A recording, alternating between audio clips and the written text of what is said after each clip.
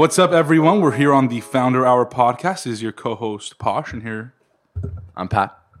And we are so excited to be with Rachel Cole and Chelsea Petronko today, Hello. Hi. the co-founders of Vernissage Art Advisory. I said that correctly? Yes. Amazing. Alrighty, so the way we're going to do this, since we have two founders with us, we're going to start off with Rachel and hear a little bit about her backstory and her upbringing and her journey, and then we'll move on to Chelsea. And Chelsea, if you have anything to say while Rachel's talking, feel free. There's no rules in this podcast. All right. Sounds So, good. Rachel, where did you grow up? I grew up in the city of Chicago. Okay. The Windy City? The Windy City. What makes it so windy? Well, there's many theories. It is Yeah. actually windy. It's cold. It's on Lake Michigan. Also, I guess there is some corruption with politicians. We won't get into that, but they're blowing Not yet, no. wind up everyone's butts or whatever. So we confirmed it's windy. So at least It's we got windy, that. Yeah, for yeah. sure. What were you like as a kid? Like, what did you like doing? Weirdly enough, I was very creative, and I'm not very creative now. I'm very much more in the business mindset of things. As a child, I was an only child. My parents were both artists in their own respect. My mother was a fashion designer. My father was a musician by night, financial hedge fund manager by day. And I grew up, I was really into music, really into art. And, that was kind of it. I was an easygoing kid. Growing up with two parents who were artists, I think you said that you were creative, but how did you exercise that creative muscle when you were a child? How did I exercise that? I think that I was just always watching what they were doing, and I would, I had this output of, I was very into computers and creating things on computers, and I was always drawing, I was always reading, I was always, had this direction that was kind of not necessarily like other kids. A lot of kids I grew up with, their parents were doctors or lawyers, and, mine weren't. So I was able to have this sort of flexibility and freedom to creatively express myself in any way I wanted.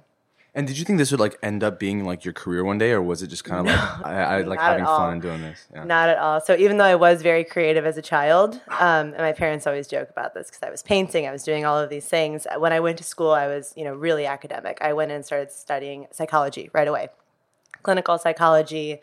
It's very gung-ho that I would be like a criminal forensic psychologist. I would work in a psych ward, you name it. That was my destiny. And then, which is really funny looking back. And then like CSI, I've seen every episode 20 times. And then, when I went to school, I was... And you went to University of Michigan? Michigan, yes, in Ann Arbor. And the reason why I got into art was actually kind of funny. I thought I was going to study psychology and film. I was, weaning myself off of this like heavy psychiatric, direction into more of a creative and psychology route. And I was interested in film. And I was interested in this because it's actually kind of funny thinking about it. My parents got divorced, and when I would spend time with my father, every weekend I was with him, we would watch every classic movie. Hitchcock, like from the beginning. And that was sort of what defined my love for movies, or mostly all these sort of artistic creations as being depicted through film. And I walked into my first film class in Ann Arbor, I'll never forget this, and it was in a huge auditorium. I just did not like it. I was like, I don't know why I'm not clicking with this. I thought I would love it, basically, and I was really disappointed I didn't. And there's these 4 atriums in Angel Hall, I think, and I went directly across the hall, and it was a 19th century French painting class by Howard Lay. And that's actually what I ended up majoring in. That's what 19th century art? French painting, specifically, wow. That super is like specific. Yeah, like wow. super specific. Wandered in the class, changed the class right there. I think I changed my major right then. I was just obsessed. It's crazy because I can sense the passion that you have for this. It's You insane. saw I can see it, and it's nuts because like you always think like something that's your passion might be your like educational like calling, and then you start taking classes and you're like, whoa, like I like the side that I'm exposed to and like just the creators, But when you start learning about it, it's kind of like I don't know, like just learn about it that way. know. It kind of sucks the fun out of it, right? It did. Yeah. But then, vice versa. I think there's such a wonderful thing to be said about art history because you're learning about the history of a country. You're learning about its development. You're learning about the first French Revolution coinciding with paintings by Jacques-Louis David at the time. It's like very just enthralling, and you're seeing changes in artistic expression. You're seeing movements in art coinciding with movements in politics and social aspects. It was incredible. And I think that's really what put me on that track. And then, taking really in-depth courses about art history. And I went and studied abroad in Paris, and that just sealed the deal. So I decided to double major. I still kept the psychology for some reason. And then I did art history, and I liked also the dynamic. So, for example, a lot of artists during that time, there's, for example, Gauguin, who ran off to Brittany. There is Van Gogh, who cut off his ear. So I know that name. Yeah. The other one, I have no idea, yeah. There is a lot of artists that have this psychological torment or whatever it might be that really, truly defines their work. And, even now, relearning about artists or deep diving into theory, learning about contemporary artists, psychology informs it so much. So...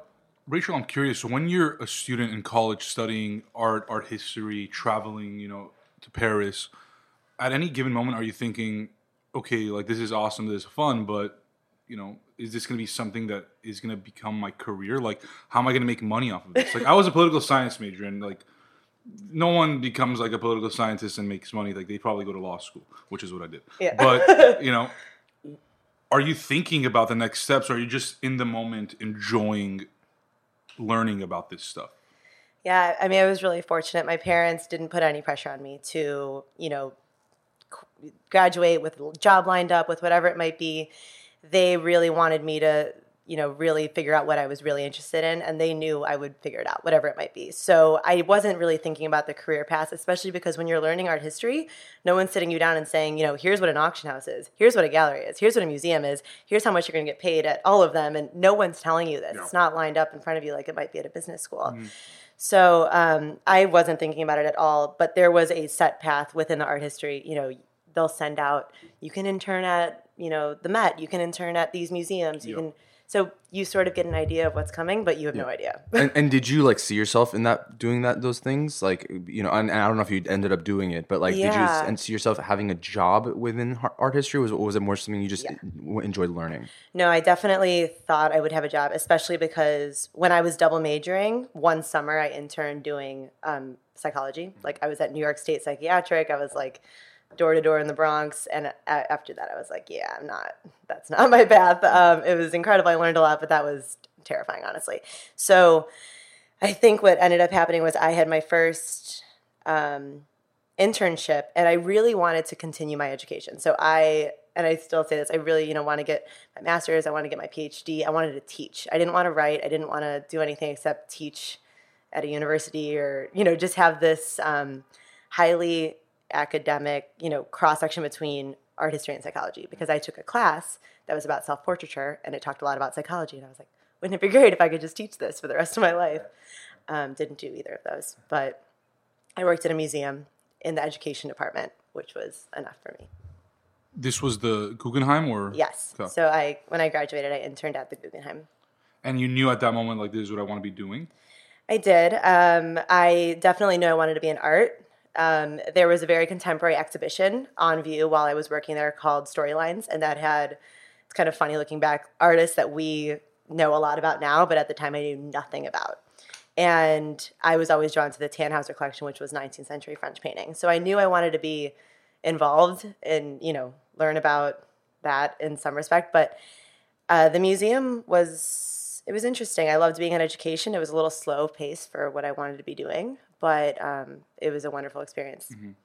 And before we delve into how you and Chelsea met, Chelsea, I wanted to kind of turn to you and ask you kind of your backstory.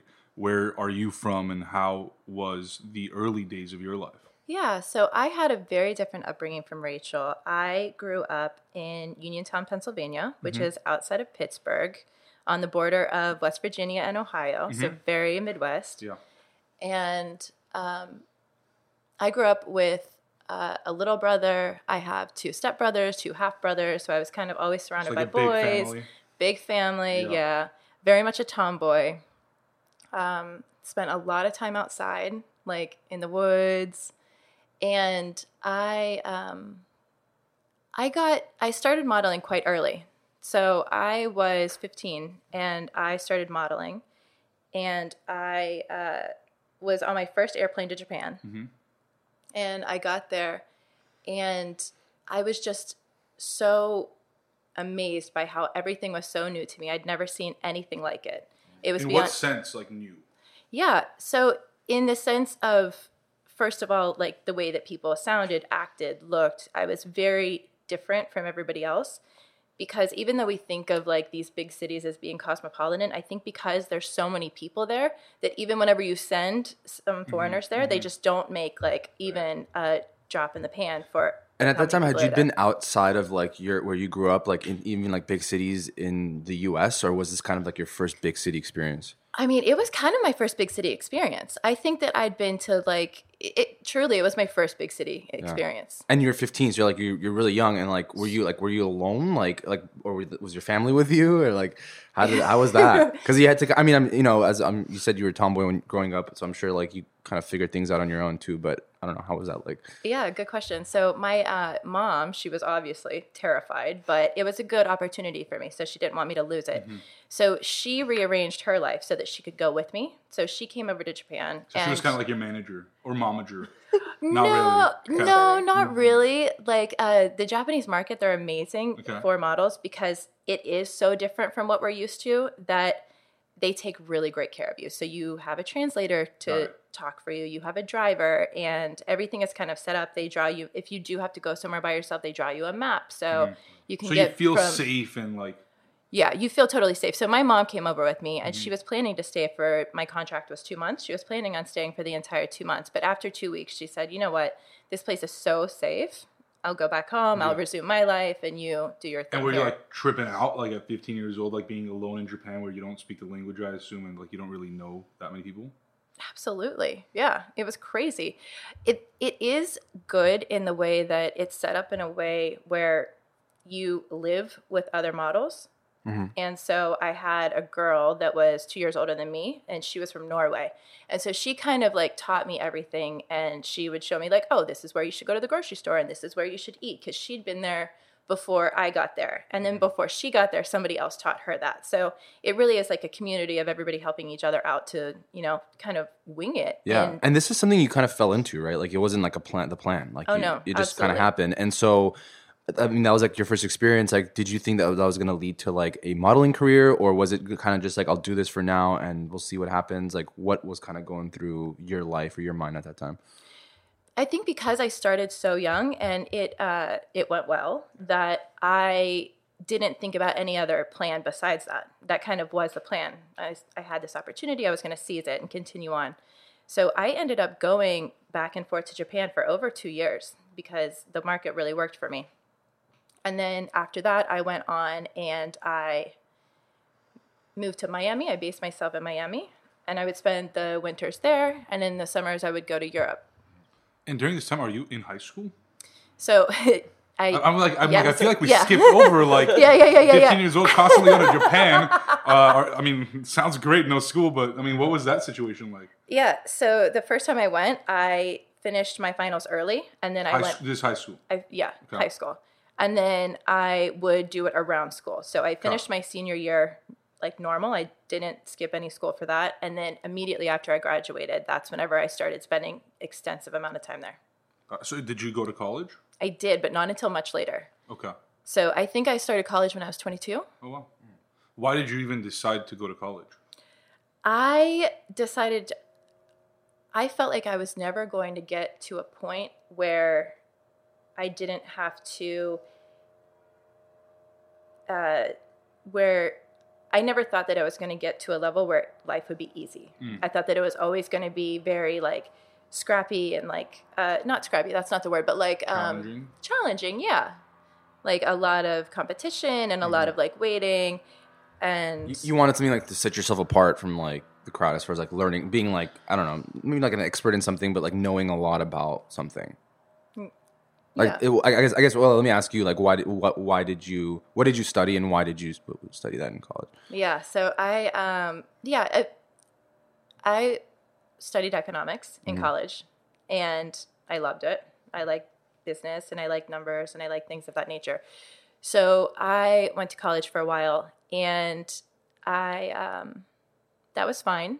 But then after a couple of years, I was like, wait, I kind of miss the travel. I miss all of the different cultures. Because like all of those different cultures is what I really, really enjoyed about modeling. It wasn't the modeling itself that was like drawing to me. It was more like being in places where I was unfamiliar and then soaking all of that up and trying to learn why people are the way that they are. And were you modeling throughout the time, like while you were in college, or did you completely put that on like hold? I was like slightly modeling. I went to college in Pittsburgh, so I was modeling in Pittsburgh, which wasn't very demanding. Yeah. So I could do both. And so like you realized that you like really enjoyed that lifestyle, right? And so what did you end up doing like after college? So after college, I went back to modeling. I went back to that, and I did that for a few more years, and then that's what brought me to LA. And Like a modeling opportunity? Modeling opportunity, yeah. So one thing that I kind of draw from both of you, like, is the fact that while you were in college, you were still doing the things that you were enjoying, and it wasn't really a mindset focused on career. I think a lot of times the founders that we talk to, and just even our surroundings, college is always about like, what's the next step? Like, what are we going to do to make money? You know, I guess both of you can answer this question. Why wasn't it that at the forefront of your like mind? Why was passion overpowering your, you know, financial ventures or things that would eventually make you money? Why do you think that is? I mean, I think I can speak for both of us in that we were really lucky that our parents knew that we would figure it out. You know, Chelsea was flown across the world and figured it out. And my parents always figured that I have to be doing something for the rest of my life that I'm really going to love. I'm sure it's, you know, we'll figure it out. We'll make money. We'll pay the bills. But that's what's most important. Yeah, That's they both did. I don't think there's anything traditional about either of us. Yeah. We just No, I mean, definitely not. No. Which is why I think it makes for a great story. Yeah. Is because, and perhaps a lot of people will relate to this because it's likely that, especially in this day and age, they're in your shoes. Like, you know, perhaps in this generation, it's more about, you know, go pursue your passion, which is tough. We always talk about it, but the fact that you'll eventually get to that point, you'll eventually figure it out. And the one thing that is kind of interesting to me is I look at 50, 60-year-olds and I'm like, they figured it out. They're still living. Like, you know, we're young, like we're still in our 20s, like we'll eventually figure it out. Like, you know, folks that are in their 20s, 30s still, like there is a lot of time to figure it out. And now I'm curious, Chelsea, you talked about your move to LA. When did that happen? Like, give me like a timeline. I moved to LA in 2011. Okay, so 8 years ago at this point. Yeah. And what were you going to do here? I moved here to model, so that's what I was doing. And then I did that for about 3 years. Within that time, I met a guy, and I married him. And so once we got married, after that, that's whenever I kind of stopped working. And it didn't work out, so we got divorced. And then whenever we got divorced, that's when I said to myself, okay, I need to start a new career. What am I really, really passionate about? And I thought really hard about it, and I consulted with a lot of my friends. And that's whenever I decided that I didn't know how I wanted to work within art, but I knew that I wanted to work within art. Why art? Why art? Because whenever I was traveling to all of the countries that I went to, in my free time, I would always wind up at the museum. I would always be at galleries. I would always find myself drawn to like public art. For instance, in Japan, there was a Louis Bourgeois spider sculpture, and I would make that my meeting spot. Whenever I wanted to meet with my friends, we would always meet there. And art was really what made me happy. And it was just like a natural attraction to art, or was there anything like in particular, like growing up, that you think like this stems from? It just happened? It just happened. It was a natural attraction, absolutely. I didn't grow up going to museums or anything like that. So it wasn't until I started going into the bigger cities by myself that I really, really got drawn to it. Yeah. And then I also was starting to meet people that collected art, and I found that fascinating. I found it really, really cool how someone could have possession of a piece of history. Right. And, you know, take care of it for as long as they could until, for whatever reason, they stopped taking care of it. Yeah, it's crazy. Like, I mean, art is one of those things. I mean, obviously, you guys can speak more about it, but it's like you can have a natural attraction to just like the way it looks, but then when you start learning more about the backstory of not even just one piece, but like art in general, then you have this like whole different appreciation for it, and you know, you learn things that you just might not know just like looking at it. Like people always go like, why does this art piece cost like $2 million? Well, like you don't know the backstory, like for why, you know? So, Absolutely. So yeah, I think that's interesting. But like, kind of diving into like how you guys met. So you're in LA. Were you, Rachel? You were in LA as well Not at that yet, time? no. Okay, so what brought you to LA, and how did you two meet? Well, I came to LA in 2016. Yeah, and like December 2015, early 2016. I actually moved for my boyfriend. It worked out. We're still together, so everyone always asks that. And I was living in New York City. I actually worked at Christie's right after the Guggenheim, and that just didn't work out for a few reasons, family reasons. It was, just whatever happened. Were you doing like like you were a curator, or like what was your role? So Christie's auction house, I was a research assistant. I had a grad student position, even though I wasn't a grad student. So we were doing research, and I was in American Paintings, which is pre-war. So it's kind of a really random department for someone of my background. Yeah. So I was a little bit out of my element. And I liked Christie's a lot, but it just wasn't the right fit. And I had some personal matters I had to attend to, so I ended up moving back to Chicago for a couple months. Came to LA, canceled my return flight, moved here with the job at the gallery where we actually met. So we met, I started in January, Chelsea started in March at this gallery in West Hollywood that no longer exists. What was it called? It was called DeRay Gallery. Yeah. And what was your role, Chelsea? When we started? Oh, God. I was manager. I came on as manager. And that was my first job in art, so I was an intern. Oh, wow. Yeah. Yeah. So I assume you enjoyed it. Oh my God, I loved it. I loved it so much. Whenever I came on, it was myself, Rachel, and then there was another guy there. And he didn't stay on too much longer. And then it was just the two of us. But I really, really liked it. And then I really liked working together too. Like we worked really well together. Yeah. Yeah. And so what was your kind of like day-to-day like for both of you? Like what were you doing at the gallery? Putting out fires. Everything. Literally everything. So there was someone who owned the gallery, Yeah. and then there was the director who we were talking about who left shortly after we both started. And then I think I became director and Chelsea became manager. And I can't stress this enough. This was like really quick. And it was really our first job first real jobs in the art world too. And so we did everything, you name it. Artist liaison. So we would coordinate with the artists. We'd coordinate with the sellers. We'd coordinate with like insurance. We'd coordinate with shipping. We would book valet. Like it was basically your gallery. But like it could have very well been your gallery. Oh, yeah, pretty much. Yeah. Like our boss had another company that was really, really successful. So this was his like passion project, and he just gave us the keys and was like, trusted us, which was really nice. Literally. It's good because we learned so much. So we would exhibit at art fairs, which is what we go to all the time now, which is kind of funny. So we learned a lot about the art fairs. We learned a lot about throwing an event. We would throw an event every 4 or 6 weeks. And this was big events. Like the Kardashians came to ones before we came. Clint Eastwood was at like two of our, like it was just, they were really crazy big events with step and repeats, with paparazzi, with, not too many art sales sometimes, but. And in between the big events, we would also have smaller events come in. We would do charity events all the time. So sometimes we were doing an event a week. Like it was a lot. All hands on deck. So I guess what was the biggest like takeaway for each of you from working there? Like what is the biggest thing you learned? We learned how to run a gallery. Yeah. We learned the art business, but that art business is very different than the art business we're involved in now. That was more of a commercial gallery. So the price points were a little bit lower. The artists were a little bit different than the artists that the galleries we're working with now. So it was, we just learned a lot about how that art world works. I'm curious, how fast did you two become friends? Instantly. No, actually we didn't. We were pinned against each other real quick. We actually were. We were set up to not like each other. Really? Like the bosses would be like, "She's taking your job." Why do you think that is? Just because, like, so you can, like, I don't know, like, focus on your own areas of the gallery? We both did everything. I don't really know why that. I think it was more of like insecurity. If we became close, then we would break apart, which we eventually did. So yeah, ended up doing. I think he knew. I mean, and the thing is, without them even knowing it, like our skills complement each other so well that it was like, bound to be a much better partnership, but in a different venue.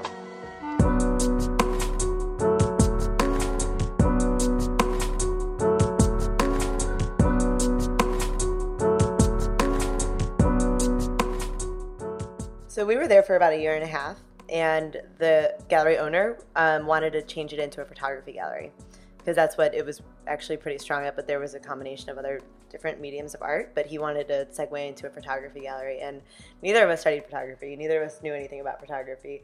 And we, had also at the same time been hearing from other clients that said, I love this work, but, I'm more interested in a Keith Haring drawing or an Andy Warhol print. Is that something that you can find for me?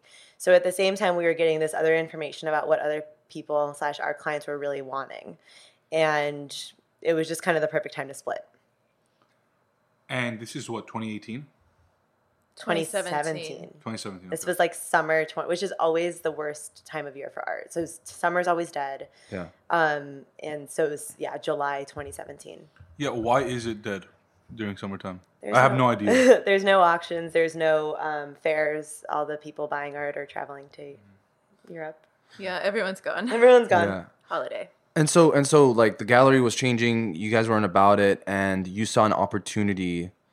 And what was that opportunity again? Like, kind of hone in on what that was. Like, what did you see that you were like, there's something here? Private art sales. Private art sales. Yeah.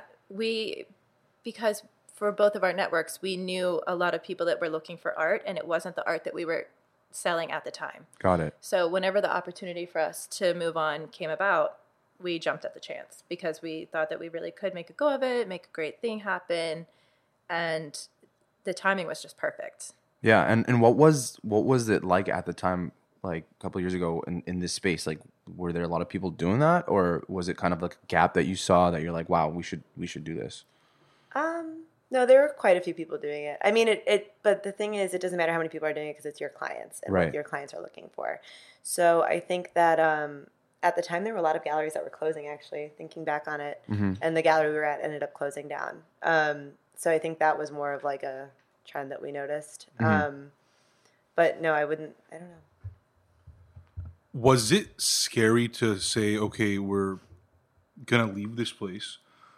We haven't started our own business before. I assume you might be correct on that. Yeah. Oh, yeah.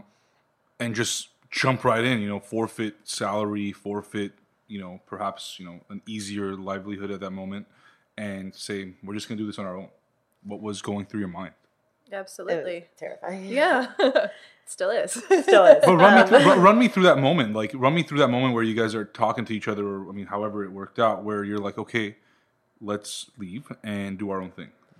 I think we sort of didn't really have another choice. That was more of, I think, what drove both of us. We saw, hey, we work really, really well together. We don't want to go into photography. We don't want to be in a gallery space anymore.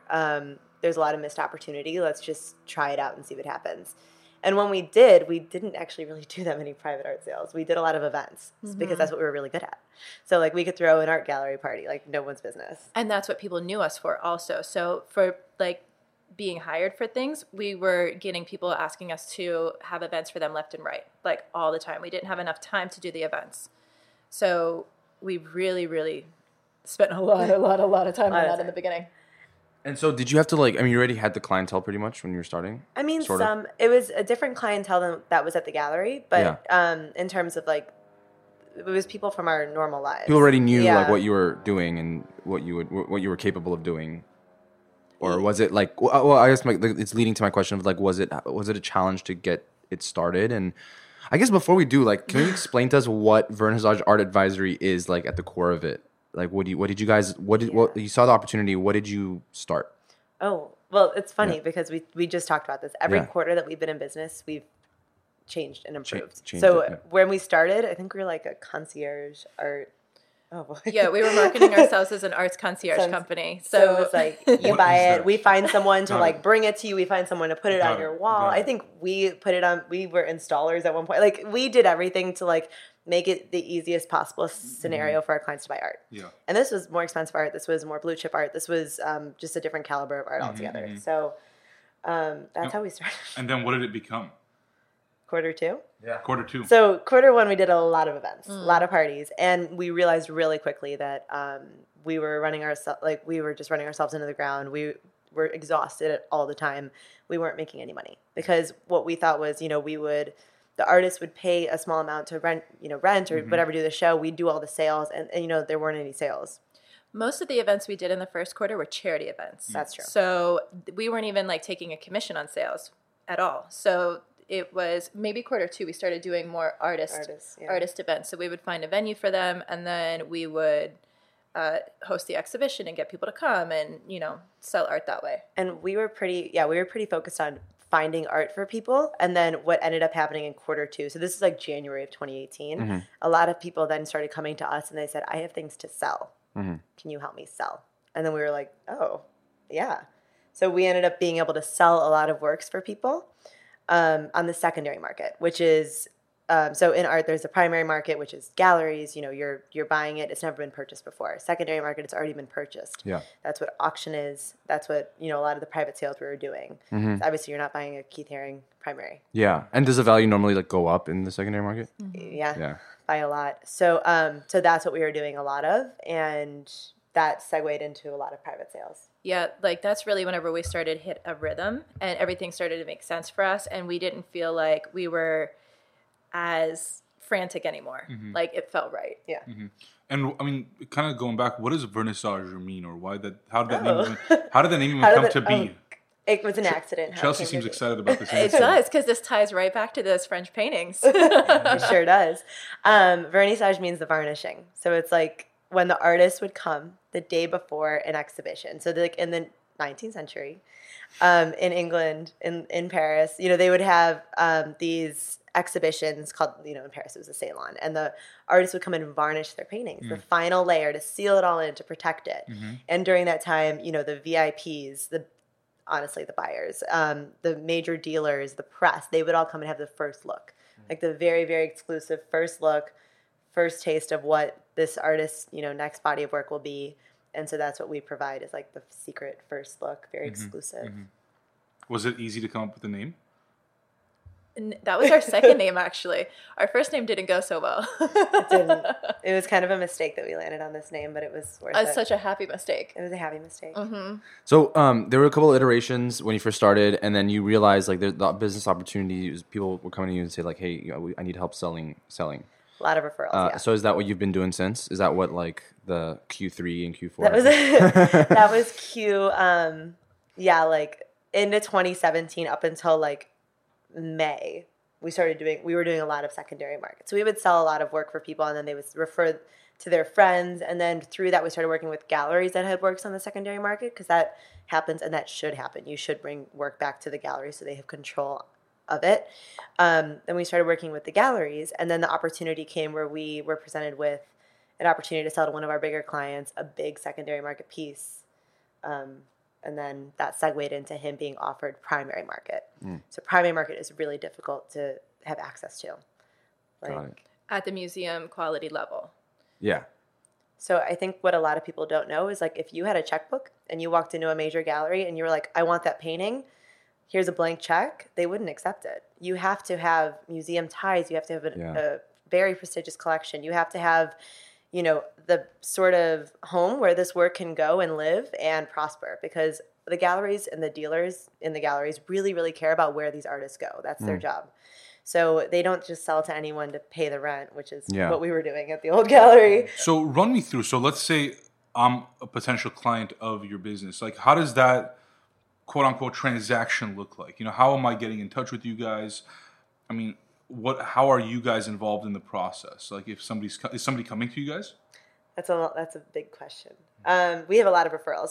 So people usually get in touch with us through like Instagram, through email, word of mouth, a lot of things, especially press that's been, come out recently, about what we've done with collections. So that's what we do now. So we'll jump ahead to Q current. Yeah, Q current. Q current. We right now our job is to shape out these, round out these collections. So we work for individuals, but they're on the level of these will become private museums or foundations or public institutions for people all around the world. So it's not like me coming to you. No. You definitely can, but that's what our main thing is that collections come to us and they say, hey, I have, what am I missing? What do you recommend? And then we fill it out for them. And these are international collections. And then we have a lot of clients based in LA, in New York, in London, in Paris, or whatever it might be, that say, all right, I'm thinking about starting to collect. What do you recommend at this price point? Or, I'm thinking of selling something to buy something newer. What do you recommend? Either way, how do I sell? How do I buy? And Rachel, what's your role versus Chelsea's role in Vernissage? Well, right now it is I do all the sales. So in terms of like finalizing transactions with those sorts of, logistics, whether it be liaising with the seller, which is usually a gallery right now, and then with the buyer. So I'm the one that coordinates all of that and makes sure that all goes smoothly. And then Chelsea does like literally every other thing. And then, Tell us what you do.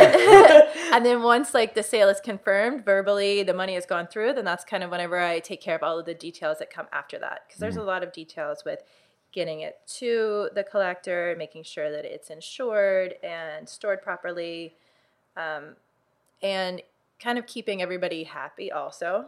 Like making sure that everybody feels taken care of and heard all the time. She's very good at that. Do you see Vernissage being like a continuously evolving company with like just I can imagine like the art market. There's always different opportunities that pop up, or is it something that I don't know if it's like current what you're doing now that you end up just kind of focusing on and being that, or is it something that you're constantly trying to evolve it and cater to what's happening in the market? Well, we love Q Current. Yeah, but I think that we're open because a year ago we didn't know that we would be doing what we're doing today at all. Like this took us by surprise and it just happened to evolve into this. So we think that it could absolutely evolve into something else. But right now we're quite busy and we're very happy and we're really glad to be taking care of our clients in the way that we are.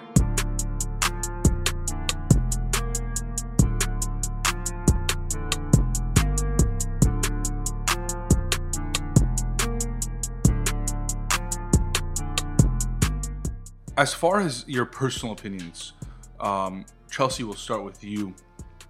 Why do you think the arts matter in culture, in society, and what impact does it have?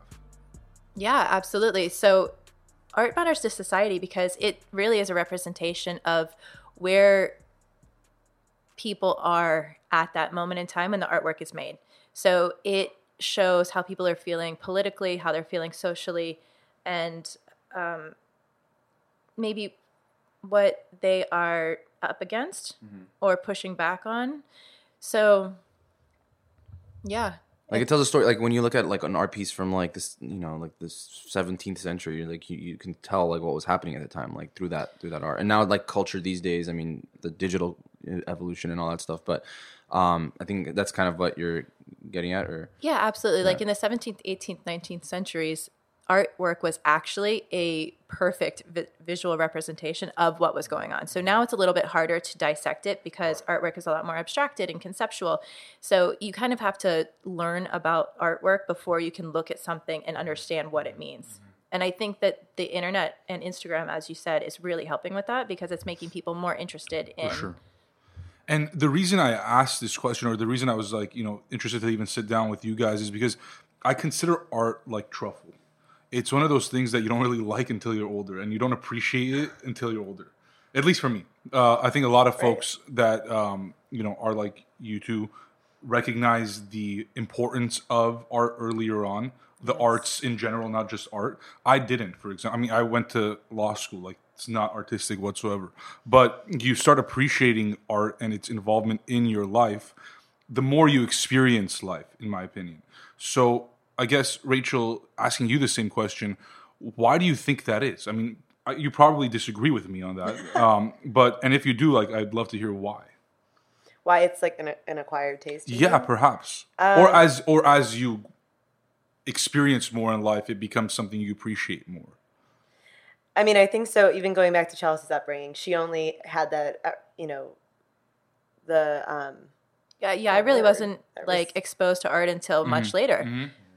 But because she was traveling and because she would find these places and she was able to see the value of, and just experience art in these different places. That was, I think, what was, what set it apart. But I'm not really sure, just because like we eat, breathe, sleep art 24/7. So imagining a life without that is very difficult. And now everyone around us is like sort of sucked into this like trap of they now hear everything that we talk about art and they know a lot because we do, but they wouldn't have before. Yeah, and we can argue like art is literally everywhere, and everywhere you go, you see something that's art. It doesn't have to be like a painting or anything like that. I mean, art could be like just I don't know, graffiti on a wall, right? And Yeah, so okay. I guess what would you tell people or like listeners, like as far as kind of how to, I guess, appreciate it more? Like what should they Yes. how should they be looking at, I guess, the world when they're like out and about and seeing art everywhere? Well, I think going to museums. I'm the biggest advocate for museums, obviously. I think going to these, these tours that I used to help create, they were these specialized tours and their purpose was to bring people in. So, for example, there was one that was like, and we've actually done some of these tours where it's like very thematic, very like specific to the group you're bringing around. So if it's children, you're going to point out like colors versus like Animals. theoretical concepts, like and we led tours at this art fair called the Armory last year, and we're leading through a group of tech people, and we obviously brought them to the digital art. We weren't bringing them to like the highly abstracted, really difficult to understand artworks. But I think that we sometimes run into a problem with a lot of our clients are in finance, or they don't necessarily, or they like to put a dollar sign on the art, and that's kind of it. But I think that is part of why it matters in a larger sense. So, for example, a lot of people are drawn into art because they'll see these headlines of like the Da Vinci that made 450 million last year, or like that and the year Banksy before piece or whatever. the Basquiat, that made, and the Banksy that shredded, perfect, shredded, exactly, yeah. perfect example. Hit $1 million, shred at the that's Yeah. I mean, that's a whole other story. But and then Theatrics. I think something that Chelsea and I just really recently learned was we were in Paris for another art fair, because that's all we do, is called FIAC, and we got to go to the Louvre, and we were speaking with a curator there, and we were in front of the Mona Lisa, and of course it was closed this day, so there was no one around. So we got to get like not up close and personal, but we were close, and we got to spend a lot of time with the work. And what we didn't necessarily understand was the amount of commerce it brings to Paris as a city. Just the Mona Lisa. Just the Mona Lisa. The Mona Lisa. The amount of people that buy magnets in the gift shop, to the amount of people that stay an extra night and pay for their hotels, pay for their extra dinner and breakfast, pay for the extra rental car, whatever it might be. The amount of commerce it brings, the amount of people it brings to the museum is like unfathomable, which is why it makes perfect sense why the other piece sold for 450 million. This is interesting, and I mean, just something that popped into my head, and perhaps it's something we can discuss here, is a lot of our listeners are more of the business-minded people, founders, entrepreneurs, or whatever. How can they, I guess, infuse art? And like the thing you talk about, the Mona Lisa, like that one artwork brings in that much commerce. Like, how can art play a role in business? Just kind of like how social entrepreneurship now is like this buzzword, like everybody's thinking about starting a company that already is for social good. How can one also infuse art somehow into that? Right. Well, there are a lot of banks that are opening up their art advisory sector within, that has they're much more about investing in art, which is, something that we understand, in that the artwork that we're selling is either museum artists or, right before they become museum artists. So we understand, that there are artists that are obtainable right now and they won't be in 5 years. And by that, I mean, you can buy it for $50,000 right now, and in 5 years it's $5 million. So that's what I mean. But our clients aren't selling. We hope they're not selling. If they need to sell, they sell it back through the galleries or wherever they bought it from. But it's the opportunity to buy it at that beginning price point, and those are numbers that everyone can understand. I'm interested. What is your favorite piece of art, and why does that matter to you? And we'll start off with Chelsea. Really? Yeah. My favorite piece of art. That's a big one. There's a lot of pieces out there. Well, I really like Kusama. I think that she's fantastic. Everything that she makes. I think that she's very, very, very important to our culture right now. And I think that she's really responsible for how many people are interested in art today because of the Instagram and her immersive experiences that you can do at the Broad or, at any number of museums all over the world. So I think my favorite piece of artwork from her would just be a very plain infinity nut, because it's really representative of her entire practice, and it's why she is where she is today. And where can people find that? Like, where is that? Is that online, or is it like at one of the? It's like she just takes it from place to place. It's like a series. Oh, so I she's see. done like hundreds of these. They're usually like tone on tone, and it kind of looks like a net, and it's just one painting, and then she does a very repetitive thing. And the reason why she does this repetitive thing is because she's mentally ill. She currently lives in a mental institution. Wow. And she still goes to her studio every single day, and she still paints the same thing every single day. Wow. And yeah, that just speaks to her dedication. Mm-hmm. And Rachel, what about you? Oh, God. Still thinking about it? I am. I might need to come back to this one. But, because I had one, but it's so typical. Or just even one that's like impacted you. Like, it doesn't have to be your favorite piece of art, but like one that has an impact on you. Here we go. Yeah. Yeah, it's going to be French. It's going to be 19th century. So when I studied in school, obviously you have a PowerPoint and you see how these paintings are, and you, for some reason, even still today, I can't properly visualize how big or small something is, even though we know the sizes. But so I saw these small paintings. One of them was 18th century Jacques Louis David large paintings. And they didn't explain how large they were necessarily, but then fast forward was Gustave Courbet, who I mentioned. And I really like his artwork because he, in an act of defiance, really blended genres. So, for example, he painted really large-scale works, which I didn't know were as big as they were until I saw them in person. And they're insane. They're the size of this wall if there was no door. And Sorry. this wall is like what? This wall is 10 by massive. like Yeah. 10 by 10. I mean, maybe they're more. even bigger than that. Yeah. But he was putting, the working class on that large of a, screen, which you're not meant to do back then. That size was reserved solely for history, portraits of royalty, even history paintings or biblical paintings depicting very, very important scenes. And he was putting the working class there because there was so much tension politically at the time where the working class wasn't getting what they deserved, for example. So I'm going to put Gustave Courbet as my... Love it.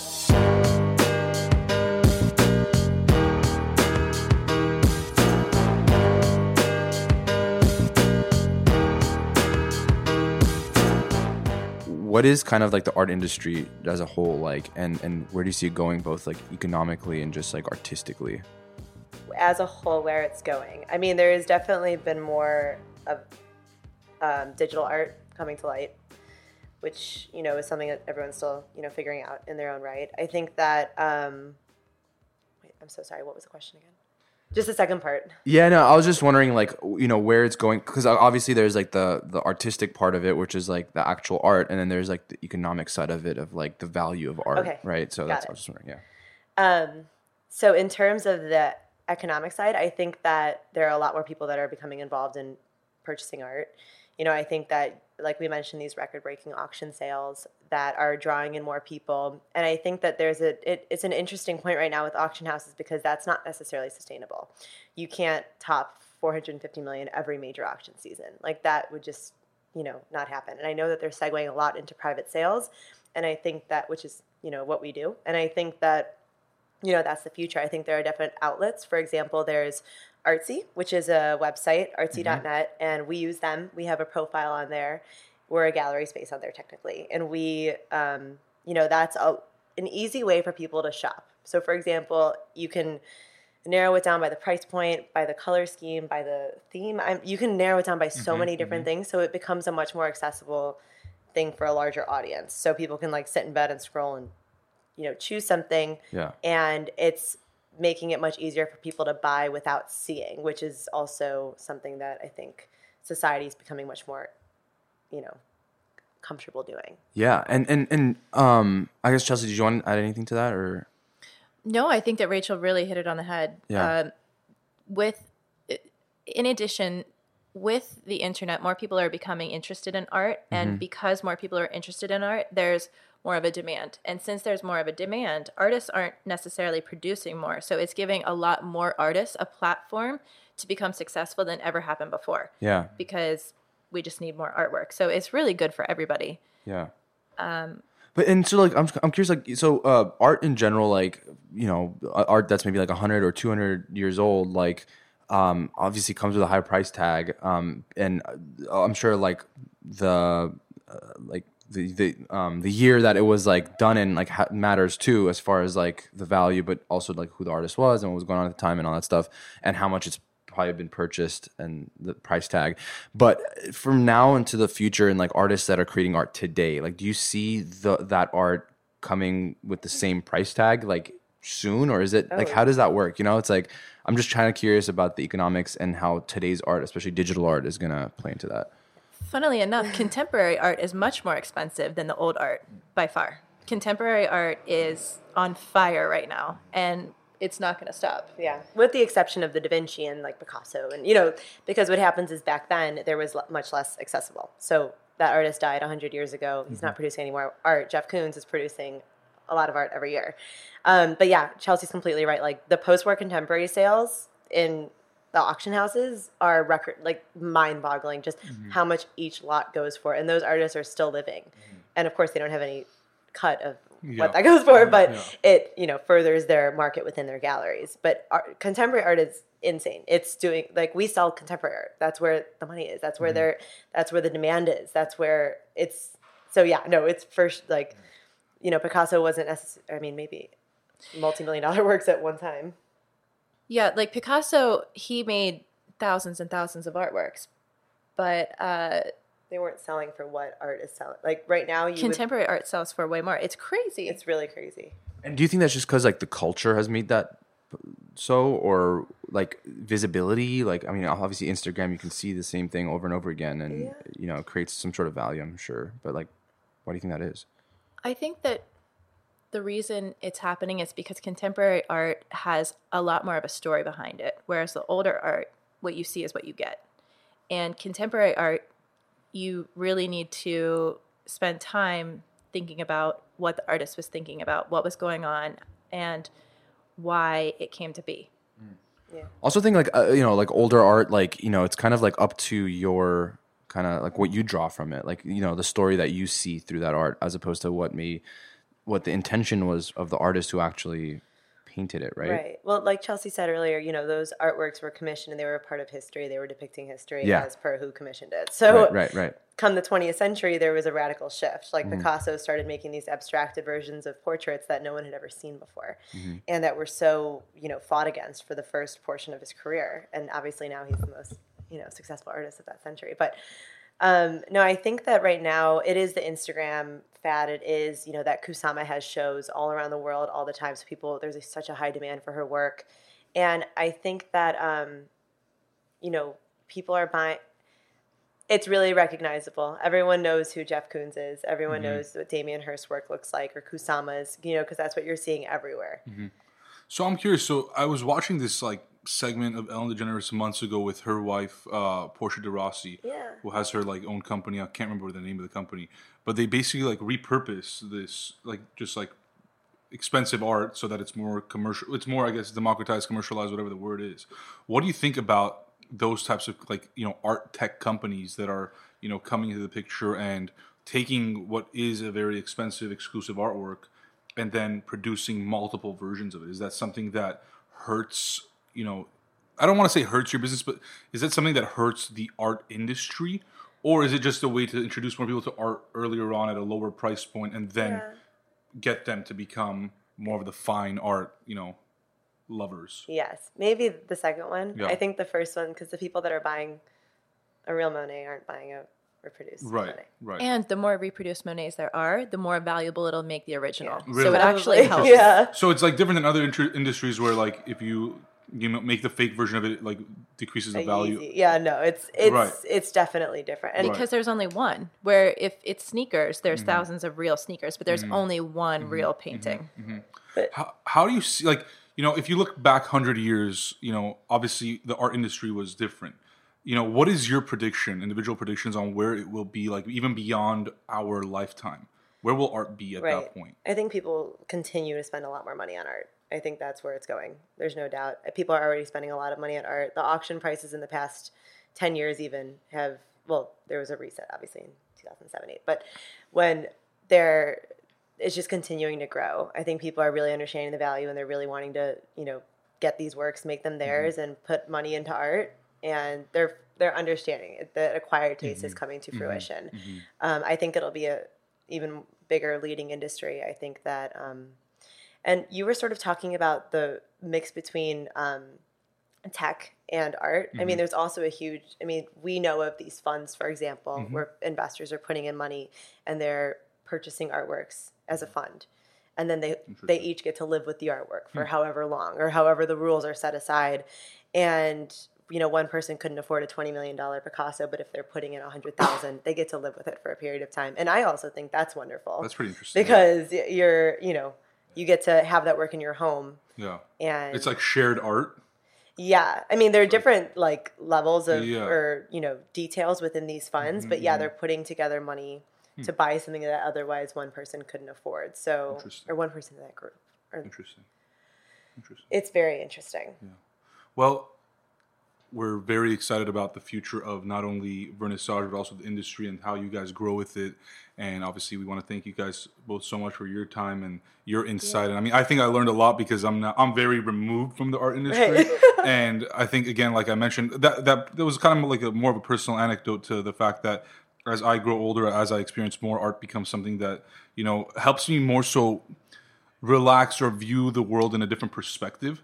That, there is another side to life beyond just hard work and grinding and hustle. And it's more so just appreciate the finer things in life.